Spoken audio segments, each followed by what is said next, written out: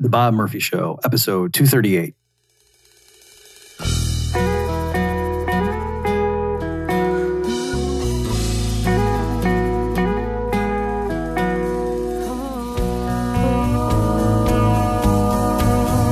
There's a tidal wave coming. What you gonna do? Get ready for another episode of The Bob Murphy Show, the podcast promoting free markets, free minds, and grateful souls. It's your source for commentary and interviews conducted by a Christian and economist. Now here's your host, Bob Murphy.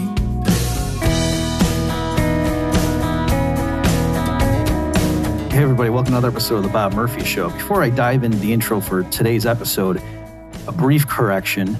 Last episode when I was talking about Harari and his discussion about population growth and how that's not going to be a technological problem feeding all these people, but instead it's going to be an issue of what are we going to do with them if they're not contributing.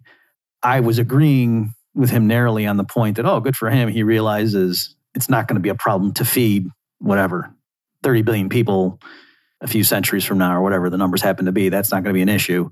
The earth is humongous. It can carry a lot more people than it does now.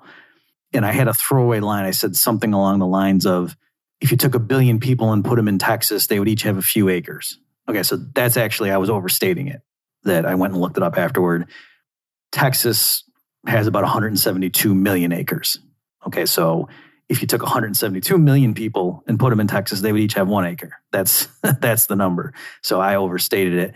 I think what happened is, because I had done some research before on population growth and I was coming up with some intuitive ways for Americans to get the sense of just how much land area there is, let alone ocean surface. Once we figure out how to make floating cities, that's going to quadruple the amount of surface area we have to play with just on Earth. I think that the actual factoid was something more along the lines of, if you took the current population of the U.S. and had like 3 people in a household, they could all move to Texas and live comfortably, each in a household that was the same density of like a standard suburban neighborhood. I think it was something like that, which, that kind of fits with these numbers. All right, so there's that correction. Now let's transition to today's episode. So the guest is Johnny Vedmore. Here's his bio. He's a completely independent investigative journalist and musician from Wales. His work aims to expose the powerful people who are overlooked by other journalists and bring new information to his readers.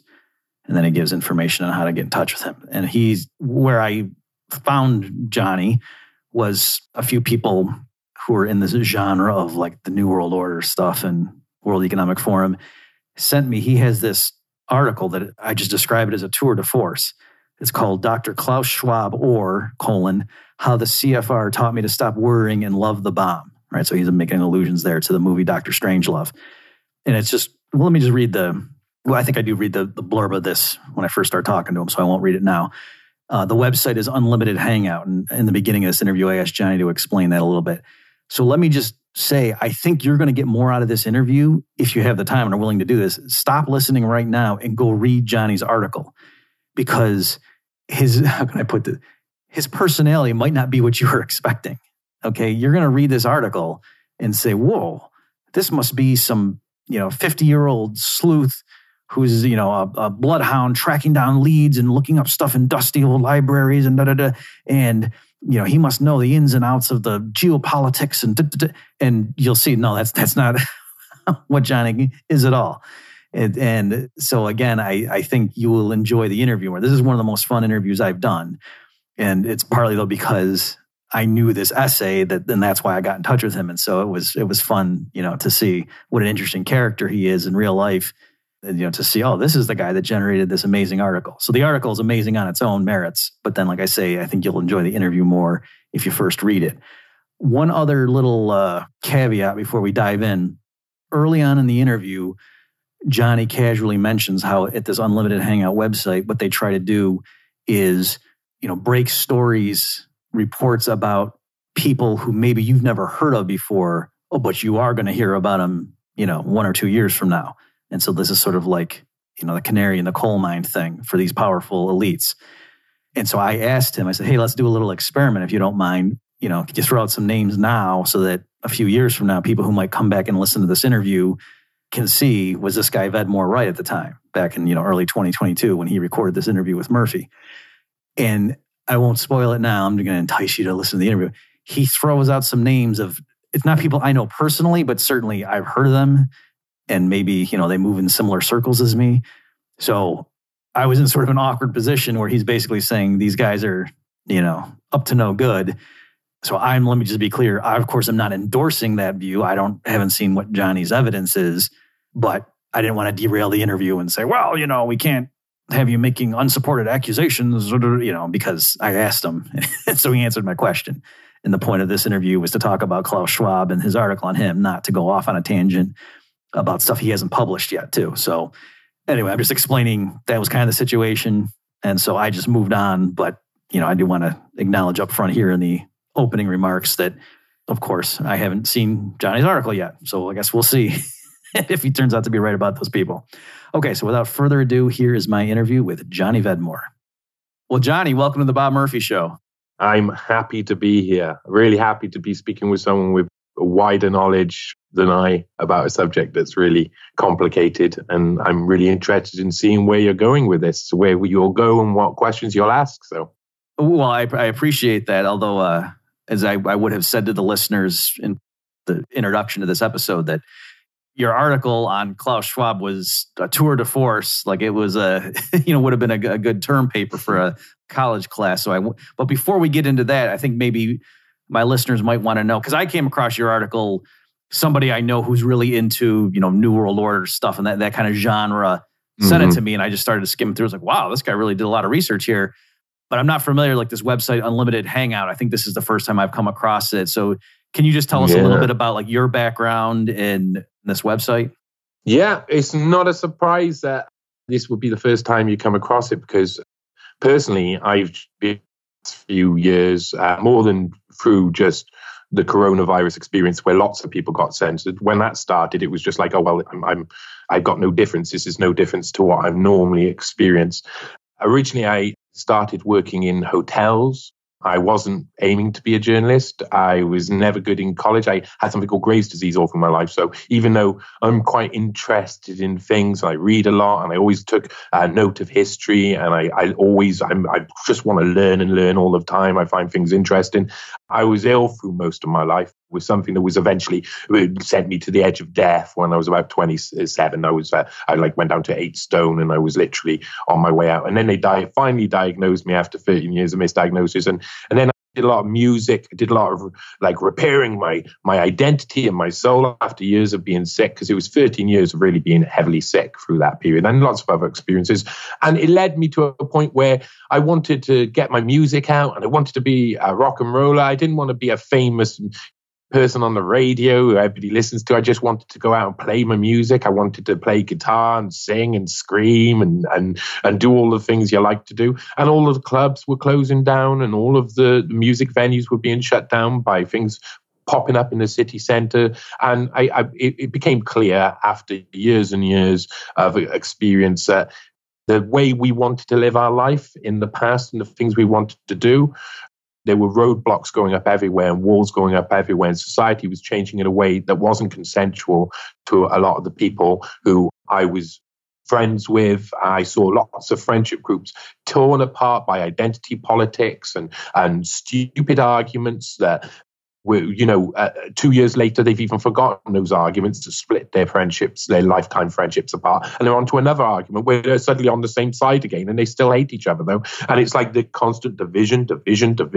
And I just realized that after years of researching behind the scenes, I was going to have to start writing things down. And so I went on to write my own, do my own investigations, histories of some wealthy and famous people. That put me on a path eventually. In about 2019, I had written an article, a German Epstein associate who no one was talking about, who was extremely powerful, linked in so many ways. And that put me in line with Unlimited Hangout, where I publish articles as well. I'm also do my own stuff, funkyvedmore.com. I have lots of different projects going on. I'm a very varied person when it comes down to what I like. But Unlimited Hangout is really centrally focused on the intelligence agencies, their manipulations of corporations, of big business, of the tech revolution. We investigate some of the people who we believe are going to be on people's radars in the next 3 to 4 years, but who are lesser known, who people haven't encountered yet. Each person at Unlimited Hangout is given a lot of reign over what they want to write about. It's very much like Whitney Webb, who focuses on us writing about something we enjoy writing about, but is appropriate for the site. So, I've written many things that aren't appropriate for the site, and I don't even consider them. But what's very appropriate for the site is focusing in on this tech revolution, the fourth industrial revolution, the World Economic Forum, the power structures, which are the past of the CIA. Of course, Whitney is one of the lead reporters on Epstein and the Maxwell history of the case, of the most recent case, but also of Robert Maxwell's empire, of the Promise software, of a lot of the early pioneering intelligent softwares that would literally create the internet and the world we've got today, and all the technologies we got today were fundamentally built on a filter that was put in by intelligence agencies. You could say a filter, but many different sort of infiltration from many different angles to mean that they basically have control of systems from the very off. Now, I'm looking into something like this about the entire birth of the internet at the moment, which I can't really talk about because it's 2 projects I'm working on at the moment that go back all the way to the early 80s, and the Usenet, which was like a system that allowed mainly academics to communicate through servers that were located at first in college campuses and main centers, but people used to publish under their own names and etc. There's masses of archives. The archives have been destroyed over time, but there's lots of things about the creation of the internet where if you actually study it, what you discover is that people, and this is the same with everything, this is the same with every bit of technology, every new change in innovation in ideology or innovation in society or government, is that the people in the know who have gamed this out, usually using things like game theory and etc., they know what's coming. They know what's coming in 20 years' time, and they implement their takeover of society before we even know it's happening, before we've even understood the technology is coming. If you go back to late 80s, like 1989, you got people working in hedge funds, futuristic hedge funds like D.E. Shaw, who are about to put people into certain heads of power of big internet corporations, and they would monopolize the market straight from the off. They know what's coming. Most people in 1989 hadn't got a clue what the internet would potentially bring or what it would look like in 4 years' time, 6 years' time, let alone in the future. But using techniques, really, really scientific methods, industrial scientific methods like game theory, they were able, these bigger companies and these bigger organizations and intelligence agencies, able to map out what the future looks like, at least for the next decade, quite accurately, sometimes, depending on what the subject is, sometimes scarily predict it 99.9% probability, things that we can't even see coming. And so it's all about what we try and do is take a look at the past, take a look at how these infrastructures became manifest within our systems of government and etc., where they come from, why they were implemented, who were the people behind them, the context of their time, the context of their family, the context of their history, the context of everything from their religion all the way to their political beliefs. We try and understand the whole context. And what Whitney Webb put together is something that's truly independent, hence the name Unlimited Hangout. It's truly independent because and we're all a bunch of censored people, really. That's what these, you'll see a lot of media, independent media with integrity, people giving the facts, explain the context, giving evidence so people can understand a much more rounded view of the situation we find ourselves in, rather than the limited view that you normally get from a little tiny article in a newspaper and another little tiny article over here that repeat the same information over and over again, and it's only the information that they're allowed to say. So we go deep, we go very deep, and it's a very exciting place to look for work, because I'm working on about 5 or 6 different stories right now, and some of them are mind-blowing. They only are not reported because there's no one in a situation given that free reign to look for the stories. Mm-hmm. People in media are so restrained. You've got to report about this. You've got to report about that. I'm allowed to wander around the place and find what the stories really are and what they look like within the wider context of time and space. So that's what I do.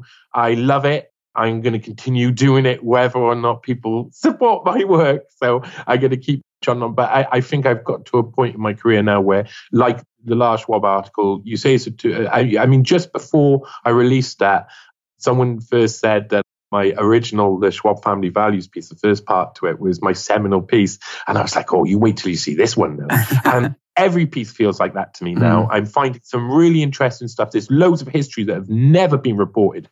There's lots of things that have happened that just people don't realize the connections. And you have to really understand the context of the time. So I go really deep. And this has been an adventure that I love because I love history too. And I love all of those things. But I see the dangers of the future. I know that I've got to do something. And I've had no university education, no college education. I only got one GCSE in English literature. And I think that's because the teacher liked me, liked the fact I was a bit spunky. But, it does not matter what qualifications you've got.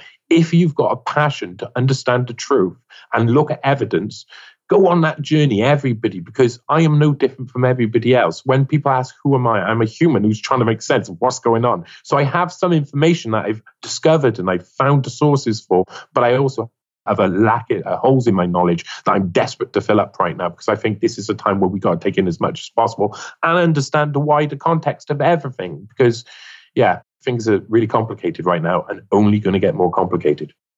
Okay, well, great. Thank you for that. And just to, I don't know, Johnny, if it's happening on your end, but there was a little bit of a lag, but I think the folks at home can catch what you're saying. Maybe Klaus Schwab is trying to interfere with our transmission. So anyway, I'm just saying if you catch a lag on your end, like it was happening a little bit, but I think it's fine. People, I certainly got 95% of what you were saying, probably 98%. Let me follow up on one thing you said there that was interesting, because I've known a few people who had long bouts of illness, and since they had nothing else to do, they just did a lot of reading. In other words, so like I knew them because of their views on things, and then it turned out, oh yeah, I happen to have had this illness, and I was wondering if it's sort of like the if you were in a Marvel movie or something, and this was to help explain how did you get your superpowers. Like in other words, had you never had that illness, do you think you would just be a musician right now and you wouldn't have gone into this stuff, or is that not really accurate? No, I think they would have destroyed music anyway. My love of music has always been like a side to whatever I was looking for, and I never knew what I was looking for really. I'm not sure any of us really know what we're looking for until we find it. I think it comes down to the fact that illness forces us into a corner, forces us to look at ourselves, forces us to look at our place in society. And mine was a really complicated one that was really frustrating. And loads of doctors told me I was well for a long time. And that caused a big mistrust with me and like the NHS, which was, something we pay towards and is supposed to be a public institution. And yet they knew they were lying to me for 13 years. And they would prefer if I just curled up in a ball and died. And it became clear that to that extent at the end that really people are not happy in this world. There's big problems in this world. You can create big structures, but if it's filled up with loads of really pent up anger, hatred for other people, ideology all over the place, then you don't get any type of service. You end up with dead bodies. And that's what people don't understand. So really what me actually getting better could have happened before, I suppose. But it's a case of saying, well, I can make all the excuses to why, it's other people's fault, but it makes you eventually, life or death makes you get up and say, I got to do something about this and I've got to take personal responsibility instead of letting society do everything for me all the time. Because the only reason we end up trapped and we end up without our liberty is because we give it away. We give it away by being sedatives. We don't move around that much. We're sedate. We're happy with our sugar and our rushes, and we're happy watching movies and soap operas on the screen, and thinking that teaches us something about ourselves while not learning anything of value. And eventually that will destroy everybody. I think that causes pain in everybody's life eventually. Okay.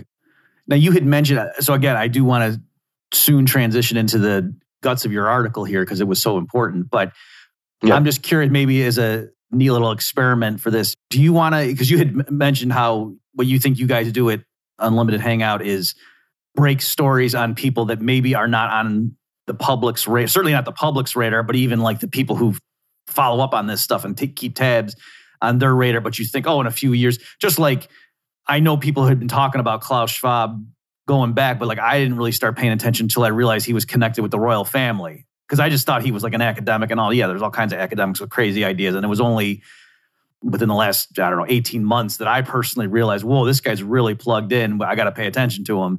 So I'm just wondering, are there any, like if you had to list a couple of names right now that you think in 3 or 4 years, everybody's going to be talking about, but right now they're still hidden? 100% is going to be Peter Thiel and the Thielverse in general. Nearly everybody within that circle working on some of the most dangerous versions of control that the government can implement in an authoritarian tech dystopia. I think that the whole Thiel operation stinks. I've done lots of investigating, and before the virus, before all of this slowing down of the news cycle and it being just all about COVID all of the time, we were really focusing in on some of the characters there who were really interesting. I think one of the people who, especially, I don't want to be, I think people know my opinion, and I'm happy to say out loud, but I don't want to necessarily go around being nasty to people. But where his brother Brett, I find interesting for one reason. I think Eric Weinstein is going to be someone who's one of Thiel's right-hand men in charge of one of his companies. And he is some of what I've looked into on him. We're going to have some interesting times. Me and Eric are going to come head to head because I don't think a lot of the people who work around Thiel are businessmen. I think they're intelligence agents mainly. And I think they're trying to create something which is, so I think as well, it should concern people like yourselves, because what they're trying to do is use a libertarian cloak to infiltrate society so they can create something that's much darker and much more tyrannical than anybody else can imagine. Okay, that's interesting you say, because partly why I liked your article, the one that I promise folks we will get into it soon, is that I got this sense that you were not a standard sort of American right-wing libertarian type. And I can tell you, you were not from the United States.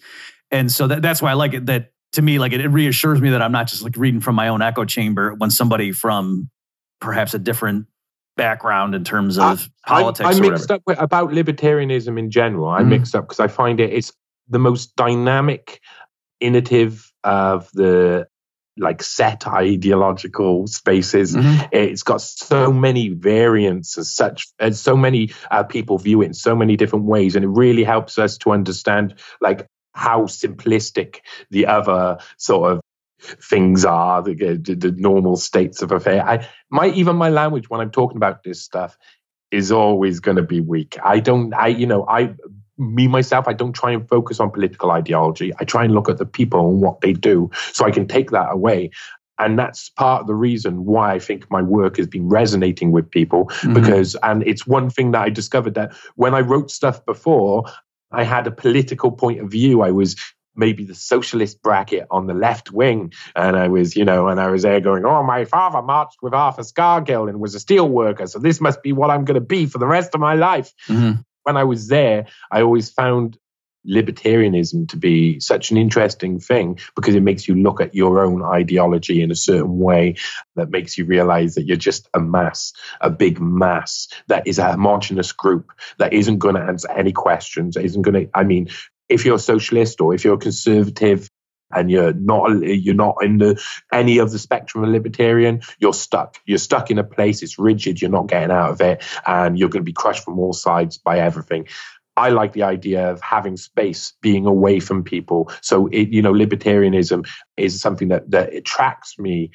But then there's so many sides where other people, would use it to introduce something that's probably a laissez-faire capitalism or some sort of like really more darker version of what other people want. It's such an interesting human identity is so mixed.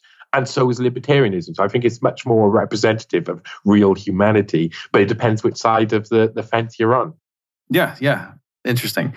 Okay, you said one other thing that I want to follow up on, and then we'll dive into your article. Because this is something that I've been noticing too, is that these groups, these people with a lot of influence and who are operating behind the scenes largely, that they have a vision or an agenda for the next 20, 30 years. And so things they're putting into place now might seem fairly innocuous, particularly because people don't see the interaction of them.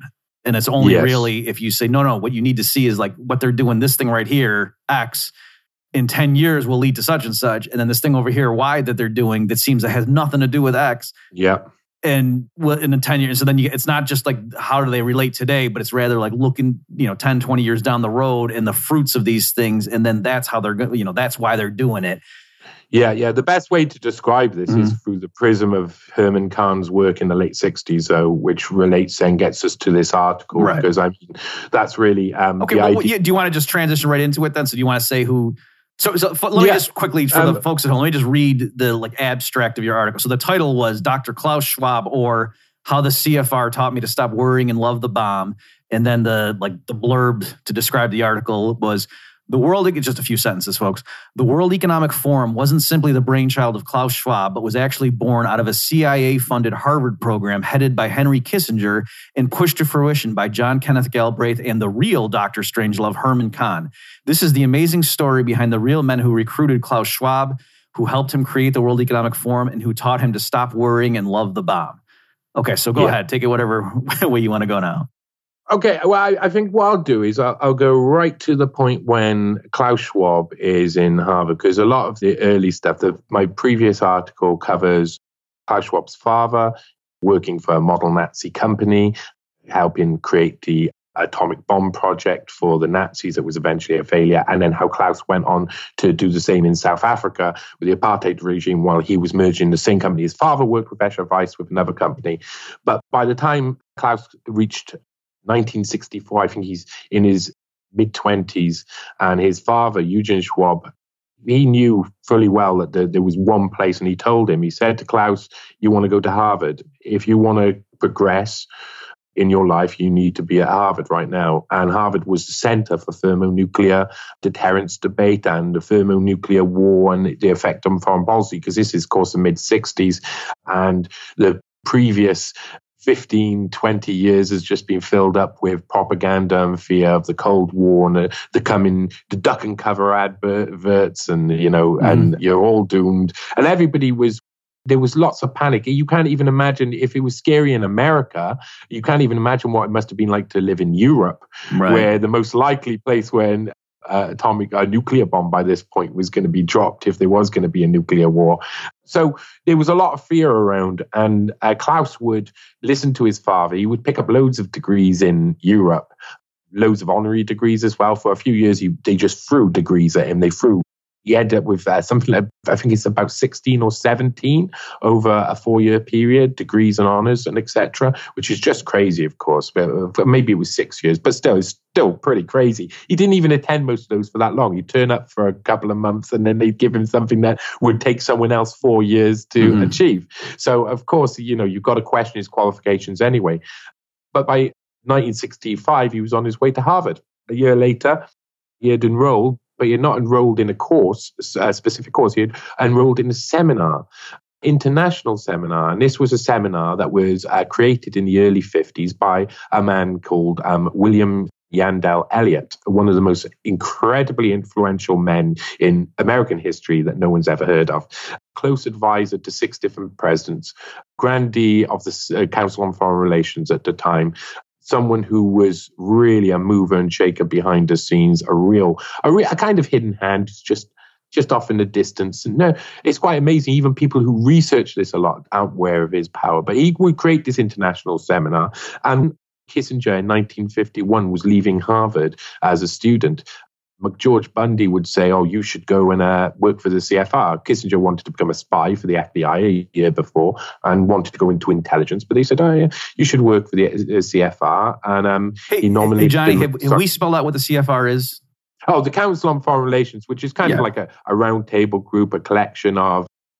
It goes back a long way. I mean, I always find it funny if you look at the stuff Hoover was getting in over his desk in the 40s and 50s was loads of warnings from people who were writing saying, have you heard about this Council on Foreign Relations? It's really dangerous. It's taking over the country. What's happening? And of course, all of these things would have been left. It were eventually released under a Freedom of Information request. And the Council on Foreign Relations really goes back to 1921 to 23. 1921, Chatham House, which is the British boss and equivalent, the template of the Council on Foreign Relations, was set up as a roundtable group by the Rhodes Trust, and it was based on the roundtable idea of Cecil Rhodes.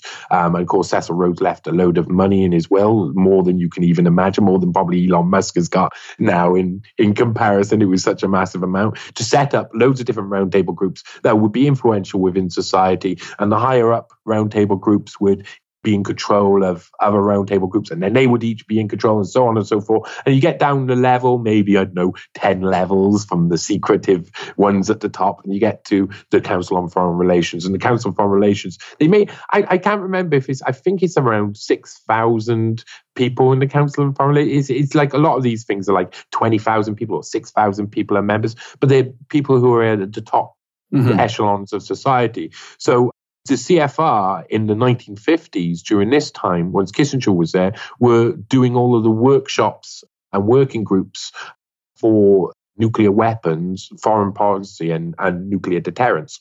So through this time, Kissinger would become at a point where he was put in a place where he would be one of the leading authorities on nuclear war and foreign policy.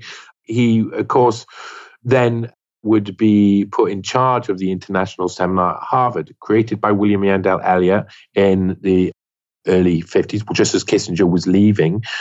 Kissinger would become executive director, and it was revealed in 1967 that between 1961 and 1966, for sure, probably before as well, we can assume, it was one of about 6 courses in Harvard that was funded through a known conduit of the CIA. And when you actually look at the course, there's not much evidence about it. It's very secretive. It wasn't actually a course that was run in normal term time. It was a summer school, officially. So when he says he goes to Harvard, well, do you really go to university if you're only there in the summer and it's closed? I mean, or are you just attending a seminar that's using the facilities of Harvard and is actually a CIA funded? Harvard had to admit it was a CIA funded course as well. It was Humphrey Dorman who would release in the Crimson the report about, we've received all of this $146,000 of funding between 1961 and 1966 for Henry Kissinger's international seminar. And don't worry, it's not going to affect the college. It's not going to affect the education system. No, that's not going to be affected. No, it'll affect the world. The course is really about the creation of leaders. The only evidence of the 4 people I could find who were there so far was one Japanese prime minister who went on to be Japanese prime minister, one who went on to be an Israeli prime minister, and Klaus Schwab and Pierre Trudeau. Pierre Trudeau, of course, went on to be Prime Minister of Canada as well. So all of them were the only ones I've got that went to this course that ran for a long period and had lots of people in it. And when you actually examine it, it seems like it was the original or an original template for the World Economic Johnny, Forum. let me stop you a second just to make sure. You're saying right today, if we try to go back in time and say which students attended Kissinger's summer seminar program, what was it, like on international relations? Is that what the technical title was? Something like that? It was called Henry Kissinger's International Seminar. Okay, that's it. You're saying you could only find 4 people total and it happened to be those 4? Or you're saying you found those are the 4 interesting people you found? Those are the only 4 people I found who are on the course. I promise you there's going to be lots of interesting people. And for people, this is part of what the articles I write for. I open up branches of investigations for other people elsewhere, because I've learned that what I started off doing was kind of saying I'm taking away the topsoil I'm looking underneath the topsoil, and then it reveals loads of things that other people then can delve into, because I can't delve into all those things. It would take my entire life. So I try and take away a bit of that. So yeah, there's loads of investigation room here for finding the other people, because I promise you, it will shock people. Because at the same time as this course was running, Herman Kahn was part of the State Department. Now this course Henry Kissinger run, I should explain this. This course Henry Kissinger run seems to have also been about linking these future leaders with certain people who can help them develop projects that would be aligned with American foreign policy or their agenda in general. Two of the people who would be introduced to Klaus Schwab through this seminar was, as you mentioned, John Kenneth Galbraith and the real Dr. Strangelove. Is he called the real Dr. Strangelove? He insists that Stanley Kubrick told him personally, because he's friends with him. Like, you don't do a movie about a friend, do you? I mean, what's the chance? Oh yes, my friend Stanley, who wrote that, said it wasn't about me. Oh, no. But I mean, it had the essence, I think, of 3 characters in there. It had like multiple characters, including maybe Kissinger within the idea. But Herman Kahn was really interesting. Described as the real Dr. Strangelove, he used game theory. At the same time, Kissinger was in the CFR doing workshops. He was doing a more focused workshop using game theory to look at nuclear deterrence specifically. And thermonuclear war he wrote a couple of things, but on thermonuclear war in 1961 came out, which is 3 years before Dr. Strangelove came out, and really looked at the madness of deterrence and had used game theory to go through nuclear deterrence. And they had mapped it out quite well. And they had worked out that basically they shouldn't be that scared. Unless it was sabotage or an accident or anything like that, you weren't going to see a nuclear war happening, because it just does not make any sense.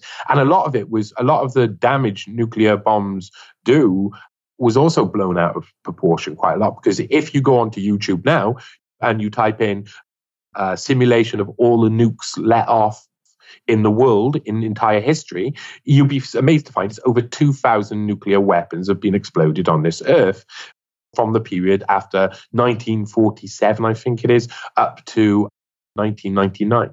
So that's quite a lot. And people aren't really understanding of what powers of nuclear weapons. And a lot of the start of the fear of creating this fear of nuclear weapons was about creating fear to control their own population. It was such a useful tool for America and Russia individually to say, if you don't stick close to your government, they will drop bombs on us and you'll be annihilated, and it'll annihilate the world. And basically that got to an hysterical state. So by 1964, that was diffused with things like Dr. Strangelove and etc. Can I stop you for 1 second? It's funny you say that, because in grad school, I wrote a novel that involved at one point the United States dropping, a nuclear weapon on a city. And so I went to go do research, and I realized, like, as long as you weren't within 10 city blocks, like, you just hang out until it rains and you'd probably be all right. You know what I mean? Like, whereas movies, like when I was a little kid, had raised me to believe that, oh no, like, just everything is literally melted, anywhere. Yeah, one nuke and you're gone. That's it. The whole world's gone. But that's how they use it. I mean, what's really weird now is when you're looking at the Ukrainian debate and all of the mass media, they've just gone back to 50s rhetoric. They've gone back to being like, oh, the nuke. Yeah, they could fire a nuke at any time. And that was where we were once upon a time. We had got over that state because they realized it wasn't good for everybody to be on edge, because that's more likely to actually cause an accident, to cause some sort of sabotage if everybody's panicking and everybody's got a problem. So by the time it was 1966, between 1966 and 1968, Herman Kahn was working on some very important things. He had been working for the Hudson Institute Gaming Out using the game theory, supported by the Rand Corporation. And he had gone through a lot of ideas, and by 1967 he would release. So at the same time, Schwab is leaving Harvard from this international seminar where he's been introduced to Herman Kahn and John Kenneth Galbraith, who would go on to help him set up the World Economic Forum, literally come to Europe to help persuade others to be involved in the project. He would be writing 2 documents, one being in the year 2000, which I suggest everybody reads, even if it's just a summary of the tech advances that were predicted through his methods, because Herman Kahn is truly a genius. There's not many people you come across where lots of people use that word, throw it around like willy-nilly, as we say over here. But Herman Kahn was a genius. He may not have been the nicest person, say, before 1974.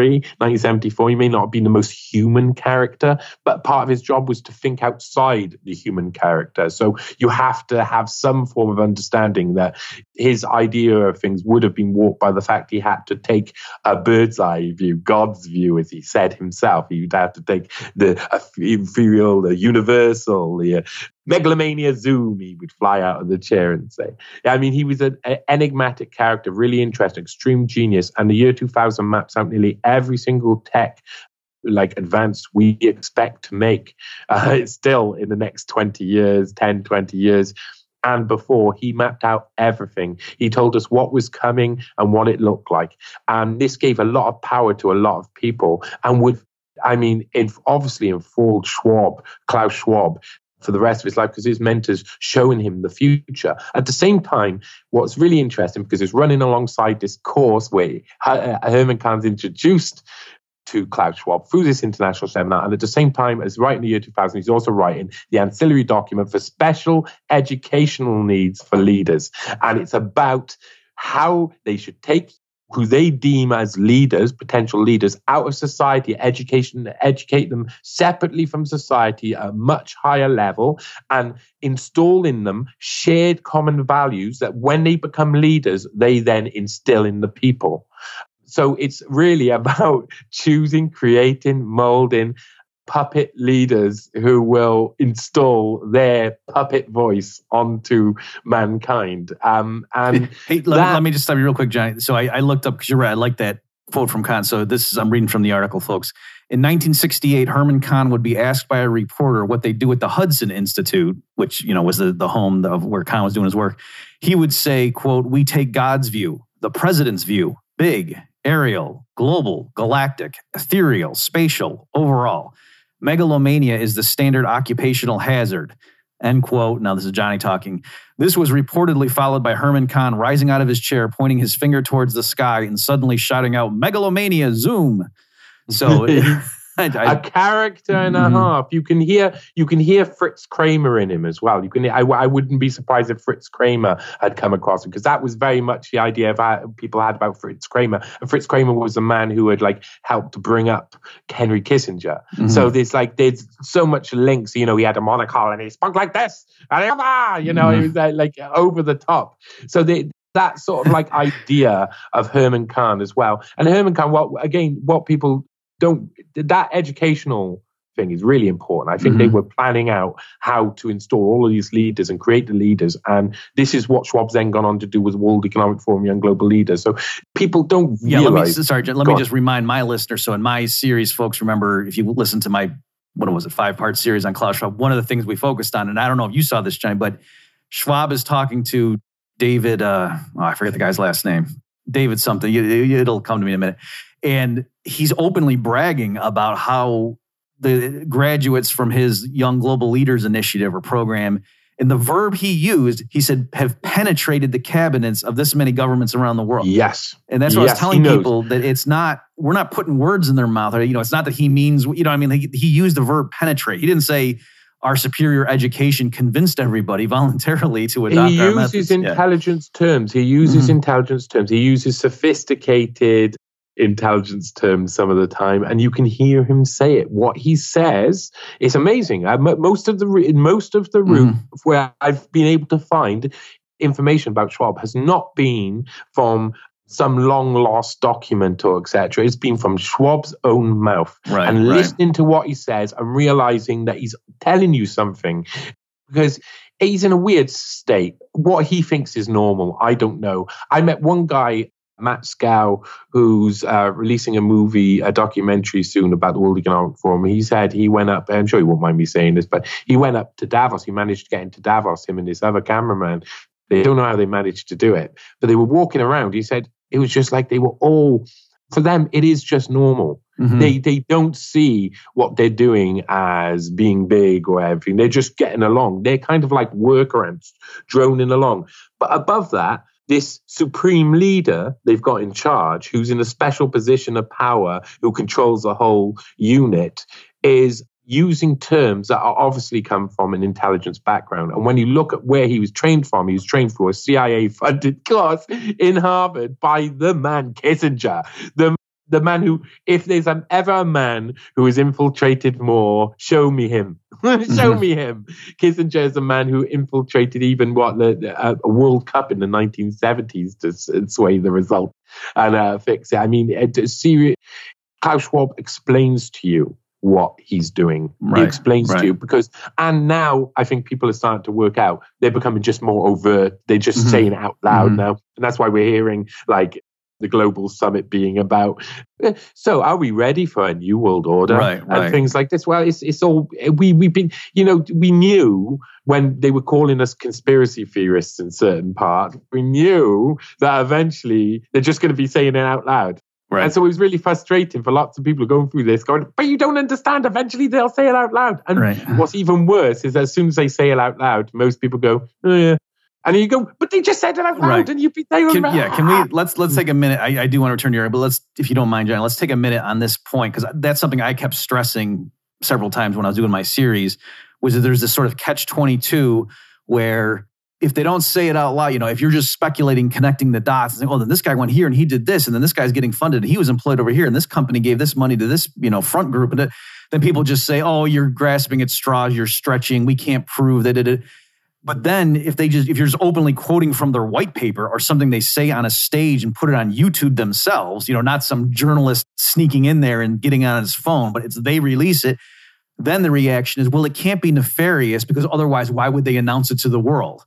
Yes. You see what I mean? And so it's like no matter what happens, the public doesn't care. One of the things that humans don't learn in school that you should learn probably every week, probably every day, we should have a lesson on fallacies. We should just have a lesson on fallacies, on general fallacies, on understanding fallacies, understanding when someone says something for some reason, what it actually means or what they're actually doing, the process of lying to people. We should study these things. We should really understand, because all of this, all built on known fallacies. They're just not true.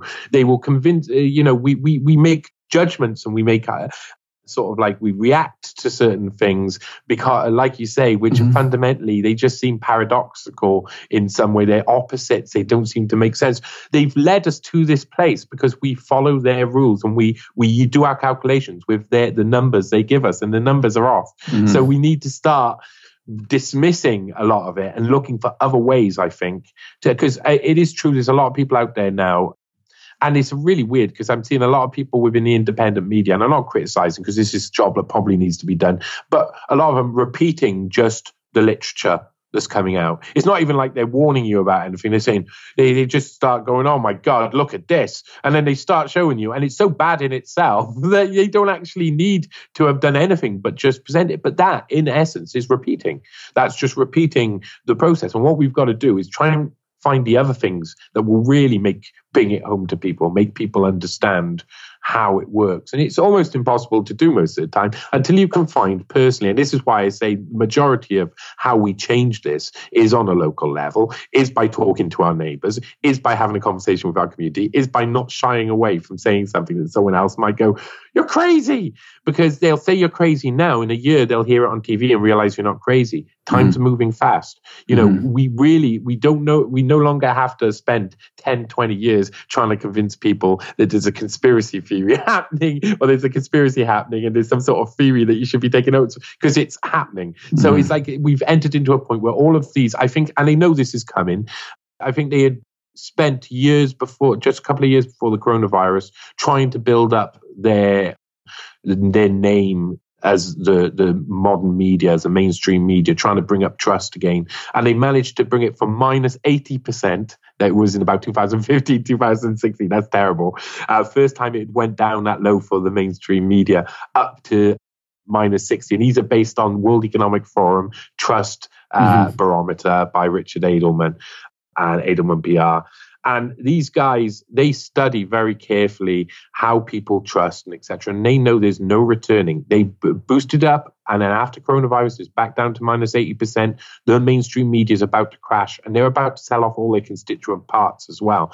People are only hearing it now, but there's going to be like all of the normal news organizations are now just going to be out and out, just like the rest are just being obvious what they are. They're just going to be bought out by private entities, and you're going to see big corporations who completely own. So Pfizer will completely own CNN one day. We already see it happening because every advert sponsored by Pfizer, the whole program sponsored. But even if you go to somewhere like in my country where it's BBC, not too complicated to understand this, you type into any search engine in the UK, who funds the BBC, and the BBC article comes up and it shows you a pie chart, and it's everyone from CIA cutouts like USAID all the way across to Bill and Melinda Gates Foundation. So you know that this publicly funded BBC, it's a joke. It's already got to a joke, but now soon they're going to say it out loud. Soon they're going to just say, okay, we don't take any money from people. Everything's private, and it's all going to be teeth out. Then you're going to see the true nature. And I think all of these big news agencies are doomed. And they were set up by intelligence-linked arsehole like Ted Turner anyway and stuff. So I mean, they were always going to end up being exposed for being such things. Hey everybody, just your usual reminder: if you like what you're hearing here on the show, please consider contributing. Any amount helps. And recurring monthly contribution is the best of all. For more details and to see the special perks you can get, go to bobmurphyshow.com/contribute. Thanks. Yeah, let me take a minute right now, and then we should circle back to the meat of your. But can you speak to what are the motivations? Like, in other words, how many people connected, who go work for the World Economic Forum, for example, do you think they're intelligent people? They got a certain skill set, and that's why they get recruited into it. And do they think they're actually making humanity better? Like, is it because they look around the world and they see, well, these democratic systems aren't working. Look what happens. And so that's why we need people like us. Or do they kind of not even focus on that? They just do their job, and because, hey, the paycheck is... You get what I'm asking? Yeah. Or are they twirling their mustaches behind the scenes and laughing like James Bond villains? There's the spectrum. Mm-hmm. There's the spectrum. There's the rich people who want to be hanging around with the rich people. They don't care, and whatever connections they make is only going to be beneficial for their business and beneficial. And the more they're around these guys, they know they're going to get given more. A lot of the people, I think, on the lower levels are in the system and don't see outside the system. You do not know what you do not know. If you've never been taught a different way and you've been taught that this is all true by people who you think are really clever, then often you'll just follow it, whatever. But I think there's a large amount within the World Economic Forum, and I think this could be shown through the list. If anybody's seen the long PDF of the thousands of people who've gone through the World Economic Forum Young Global Leader Project, what you discover is that you've got it's separated up of where they come from. Are they a leader in politics? Are they in a business? And there's a load of people who are obvious why they're there. They're there because they know that's where the power is going to be in the future. They understand that people like Ed Miliband or Ed Balls in the UK, Tony Blair, Gordon Brown, they knew where the power was going to be emanating from, and they went there and got their training, got their certificate, and went up to be leaders afterwards.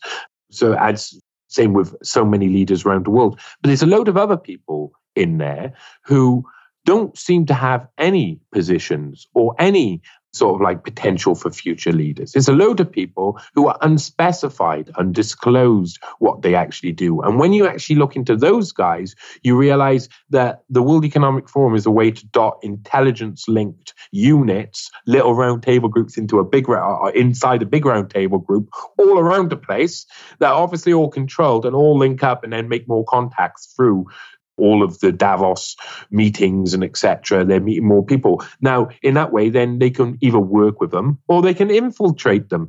It works but well for them. So it seems like a hotbed of intelligence activity. I think a lot of people think that even when they work for intelligence agencies, think they're doing good. They're told they're doing good. When I worked for the Hilton, within 6 months, I thought the Hilton was good. I thought I was doing good. I thought everything I was doing was good. They trained me how to get prostitutes for people, how to arrange like hookers, how to do all those things. I was doing good. They train you these things. And then only once you come out of that paradigm, for me, it took 6 months from being about 18 to going 19 to being surrounded by mayhem all over the place to realize, wait a minute, these people who told me I was doing good and also told me to do this have mixed up my mind and left me confused. And I shouldn't be hanging around or listening to them anymore, hence leaving the Hilton. So these people will tell you something's good within your little ideology. And because you're getting paid and because you've got all of these problems you've got to sort out in your life and you've got to pay your electricity bill and stuff, you'll believe what anybody says. Most people do. And it's not until you grow up that you start to work out, and I really mean you get older, that you start to work out and you've had enough experience of it that you're like, when someone tells you something, you shouldn't believe it straight up. And I think the World Economic Forum is full of people who are people you shouldn't believe. They say something, but they want something else. Mm-hmm. And that's seen with Schwab's actions, seen with all the people who work in the World Economic Forum. But a lot of the leaders, etc., they all go back to intelligence-linked operations. I think really it's a route, and I think that's why the Russians got involved over the past few years. A few moments later. Okay, so we are back after that technical snag. Again, the CFR is trying to take us out. So, Jai, I think like I told you before we logged back in, we got about 25 more minutes before I kind of have a hard stop here, even though I know we could go for a lot longer. Maybe I'll try to get you back on if your schedule permits. But in lieu of that, I don't know, do you want to bring up the role that John Kenneth Galbraith played, or do you just want to focus on Herman Kahn? What do you think the best use of time is? Well, I find for you, especially as an economist, that John Kenneth Galbraith plays a massive role in not only that time. It feels very interesting that John Kenneth Galbraith, for people who don't know, was educated in the 30s, was due to be educated under John Maynard Keynes, the famous economist, and Keynes had a heart attack. And it meant that he ended up going to Hitler's Germany and studying land policy under Hitler, meeting a woman who was once living with Hitler's girlfriend, Unity Mitford.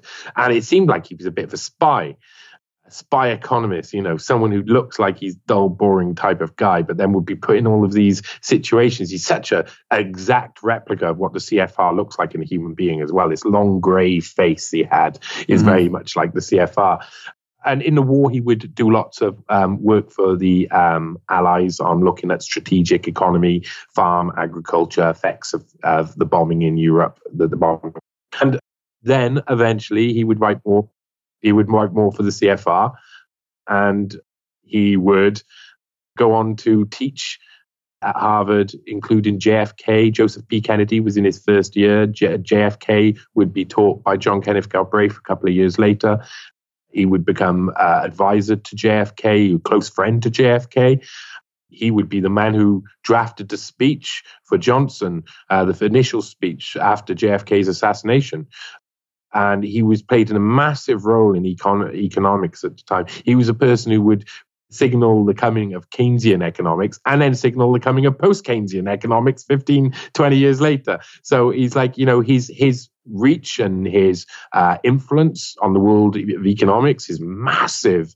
And his actual reach in the world in general is understated because, of course, he was one of the men who was introduced to, of course, it's the World Economic Forum was eventually created. So it was, Herman Kahn's one thing, he's able to get involved with the World Economic Forum, but John Kenneth Galbraith is much more the businessman of the World Economic Forum and would make the first keynote speech. I would officially leave the CFR in 1973, saying it was so boring and mundane. And afterwards, which I'm going to probably get onto in later pieces, he teams up with people like the famous Prime Minister Ted Heath, infamous Prime Minister Ted Heath, in the World Economic Forum when Ted Heath was president. John Kenneth Galbraith did a very long documentary where is very interesting to watch if you're into that sort of thing, because listening to John Kenneth Galbraith for more than 30 seconds will make you fall asleep. He's extremely, extremely boring, but he also believes he's above other people. You can hear that, you have to read between the lines with John Kenneth Galbraith, but he's a very strange character. He anti-Vietnam War, and then by 1968 he's teamed up with Henry Kissinger, who's like making the Vietnam War happen, whether anyone likes it or not. He's making that happen, and he teams up with him for the Mandeville Lectures and of course with the International Seminar. He's also a teacher at Harvard, while Henry Kissinger is a teacher at Harvard at that time as well, so it's not a surprise they would team up in some ways. But their stuff in the Mandeville Lectures is interesting because topic of his speech was the cool descent of Europe, and Kissinger's was focused much more on influence in European foreign policy in the future. So 1968, that's where their frame, that was where their minds were.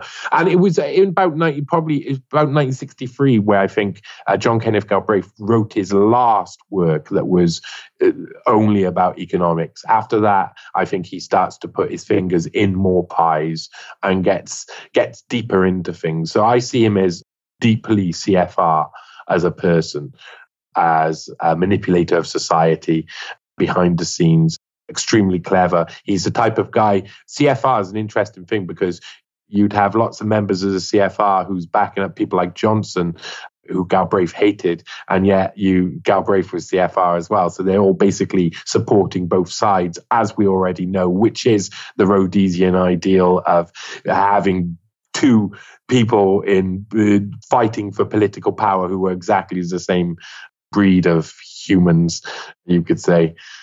But yeah, John Kenneth Galbraith was extremely important to the setting up of the World Economic Forum, which was originally called the European Management Symposium for the first 2 years, then the European Management Forum, and would only become known as the World Economic Forum in the 90s, I think, around the start of, just before the 90s, just before the Berlin Wall and, the start of the recruitment for the World Economic Forum, Young Global Leaders. And in Russia, the Russians' foremost Patriot Project, which by the only account, I've only seen limited evidence of this, but 3 KGB agents, including Vladimir Putin, were chosen in 1991 on a side project to run alongside the Global Leaders for Tomorrow project, which was the original World Economic Forum, Young Global Leaders, and was how Putin was elected eventually to be the leader, or trained to be the leader of Russia. And if anybody who knows how he was installed as leader of Russia, basically Yeltsin points at him and says, "That's your next leader, I'm off." And that's it. So, I mean, it all seems like a plan in the making.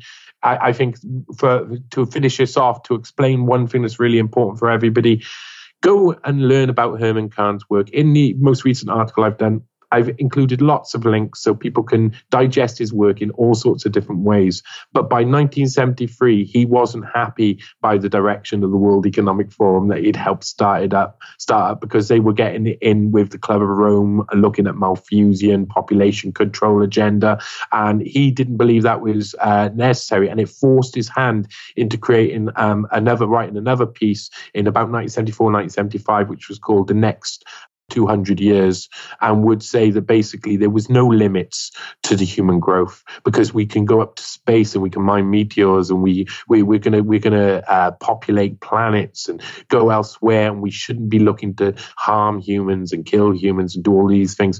Now that changed his tune because you can only go like 5 years, 6 years before, and you hear him talking about putting tranquilizer in the water supply if the population gets too rowdy. So where Herman Kahn started and where he finished were very different spaces, and it's very interesting to study both to understand how a genius can get things wrong.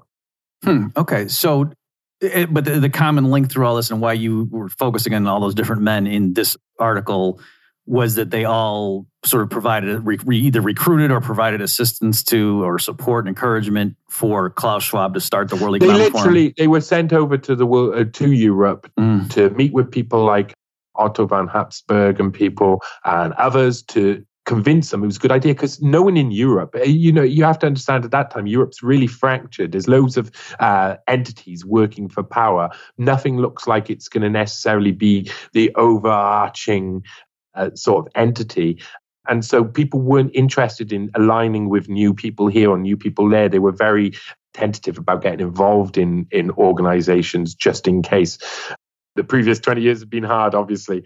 And so they had to come over. They literally, Herman Kahn, the reason I focus on Herman Kahn and John Kenneth Galbraith is they come over with Klaus Schwab over 1969, 1970. They're explaining to people why the World Economic Forum is essential, why Klaus Schwab's the man to be in charge of it and helping bring people on board, and then are the showcase for the first ever World Economic Forum in 1971, where they are sitting on stage along with Klaus Schwab, and loads of people are there to watch Herman Kahn, the famous genius and one of the most well-renowned economists in the world, is speaking about this futuristic adventure of changing the world with policy creation from an institute in a neutral country like Switzerland. Let me ask you, so at this point, I think, people got a lot of details here and maybe just to pull back and big picture. So what do you say? Because even people who, with their training, like, they're fans of keeping the government out of intervening in markets and such. And so when they see some of the proposals coming out of the World Economic Forum, they recoil, but they still default to, well, these people mean well, they just don't know economics the way I do, or whatever. You see what I'm saying?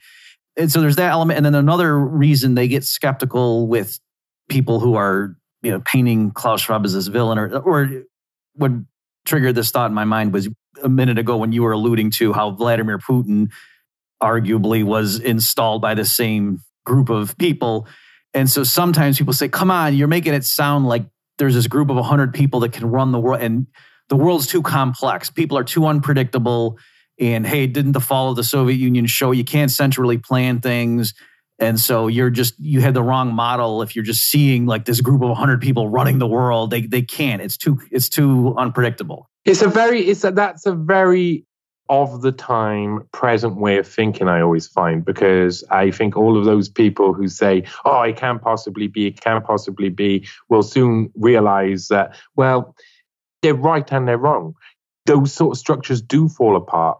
So what they're trying to create is something that we see. If we look at it properly with any type of like context involved, we can see they're creating a bubble that's going to fall apart. So why when they're saying, oh, but that can't possibly work because this will happen. Well, it's not as hard to control a lot of people as some people think. You just need a couple of units here and there, and then policy gets written from above and instituted and trickles down. So, the masses are easily controllable if you've got the right people in certain places, and they do have. When I was looking at the control of COVID narrative, the covering up of the paper, the SARS-CoV-2 origin paper, there's like a group of 5 people who did loads of that sort of stuff. They're a control group. They're a little control group. And underneath them, they're responsible for thousands of people who all get paid. And pay makes people have, if you get funding, if you get individual funding for all of your life or all of your career, you'll probably not argue. It's only a very small amount of people, and then they have their funding taken away, and they're no longer arguing anyway. So it is easy to control these people from a very small group, but you have to have the initial control over the group at the top, and the group at the top are all in the club together. So yes, they're not all going there with nefarious means, but some of them are, and they will get their way because everybody else is being naive and thinking they can't possibly do that.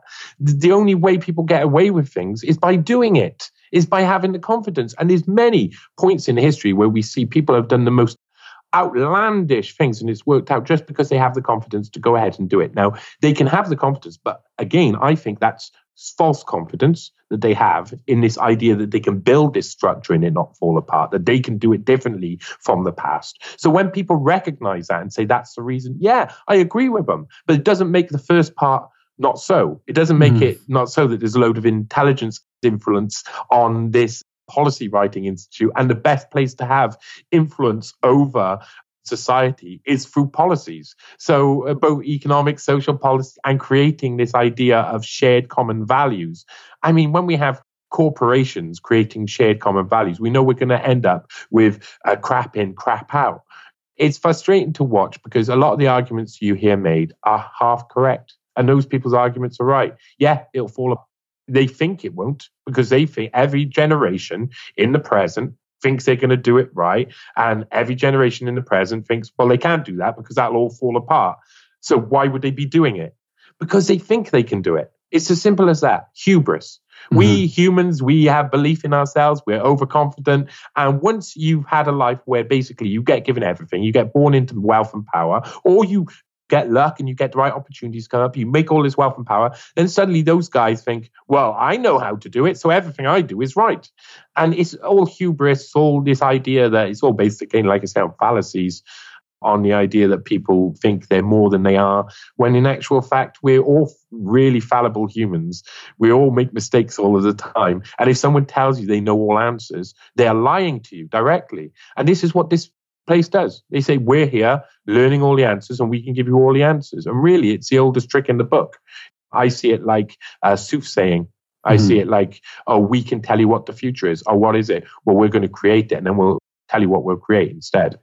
So that's not the same as telling you what the future is. Right. Well, yeah. I mean, so that's a good point you raise, among other things you just said there, that it's not by you pointing out these things going on behind closed doors and these roundtable groups and the influence they got, the media, corporations, banks, war industries and so forth, government officials, royal family, and they're all plugged in. You're not being fatalistic because that's the reason you're writing your articles. So it's not that you've just resigned yourself to, yep, they're going to take over. There's nothing we can do to stop them because the sheep are too, dumb to pay attention. Like, that's why you're doing what you're doing. So your point is not to say they're unstoppable.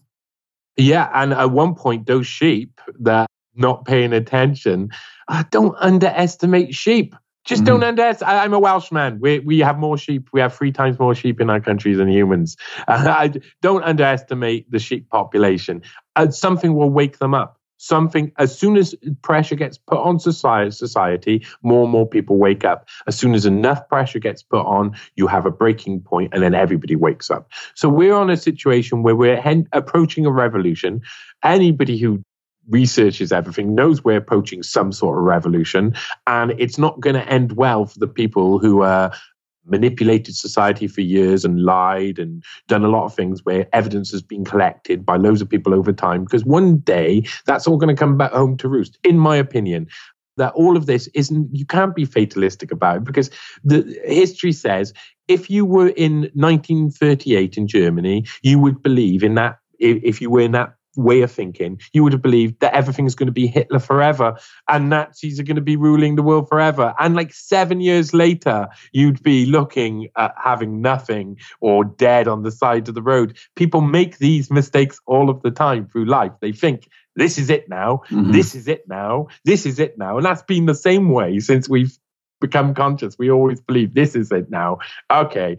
There's so much more to come. And what people really should focus on is that there'll be about probably between 5 to 10 paradigm shift in technologies coming out in the next 10 years that could completely exterminate humankind if misappropriated or misused, and are bigger than the paradigm shift that happened with nuclear weapons. So if that caused that much mess, we have no idea what's to come. But we've got to realize that these people who tell us they know what they're doing all the time, if someone tells you they know what they're doing, just work on that basic principle. We don't know what we're doing. We're all trying to work it out, and we should be working together rather than just leaving those guys. And it seems simple to lots of people. Those are the sheep. Leave those guys do it. As soon as those guys set it all on fire, then all those sheep go, what the hell? Why did we leave them to take it over? But that's what we do. That's what we do. And eventually they wake up. So this is only it is just a temporal stage. Every stage of our evolution is temporal. It's not going to last forever. People will have to wake up because there will be too much pressure on them. And these people who have a lot of hubris and think they're the most intelligent people in the world and think they're doing the right thing, a lot of the people in the World Economic Forum will think they're doing the right thing, where a lot of the time they just haven't sat down and thought about things from different angles, from a human perspective, from a humane perspective, because I don't think it's just about human. It's about that thing of being able to connect with other people. I think that also our education system detaches us from other people all of the time and makes us ready for the corporate world, but doesn't get us ready to think logically when the stress is applied. We see this come out in loads of different ways. You see that within sex crimes and exploitation and stuff. A lot of people are preferential offenders and a lot of people are situational, where situation pressures will see them do things they don't normally do. And we're seeing that in society. They get situational pressures and they do things they don't normally do. all of the world will come back round full circle, and eventually, hopefully, we'll all open up our eyes. There's no point in being fatalistic about it, because at the end of the day, what you're going to do then? Give up? Because that's why I hear people say, you've got to be positive. You got to hope that what goes up must come down. What goes round comes around. Well, I think that's probably a good point to wrap up this discussion. Folks, my guest has been Johnny Vedmore. Johnny, thanks. I think this is by far one of the most interesting discussions that we've had on the podcast here. And good luck with all your work, and keep up the good fight. And I'll, of course, folks, go to bobmurphyshow.com/238. I'll give links to all the things Johnny's touched upon here. Thanks so much, Johnny. Thank you so much, man. Thank you for having me. Thank you for everybody at home. I really appreciate it. And have a lovely Easter, all right? Okay, take care. Good, man. You've just experienced another episode of The Bob Murphy Show, the podcast promoting free markets, free minds, and grateful souls. For more information and to subscribe to this podcast, visit bobmurphyshow.com.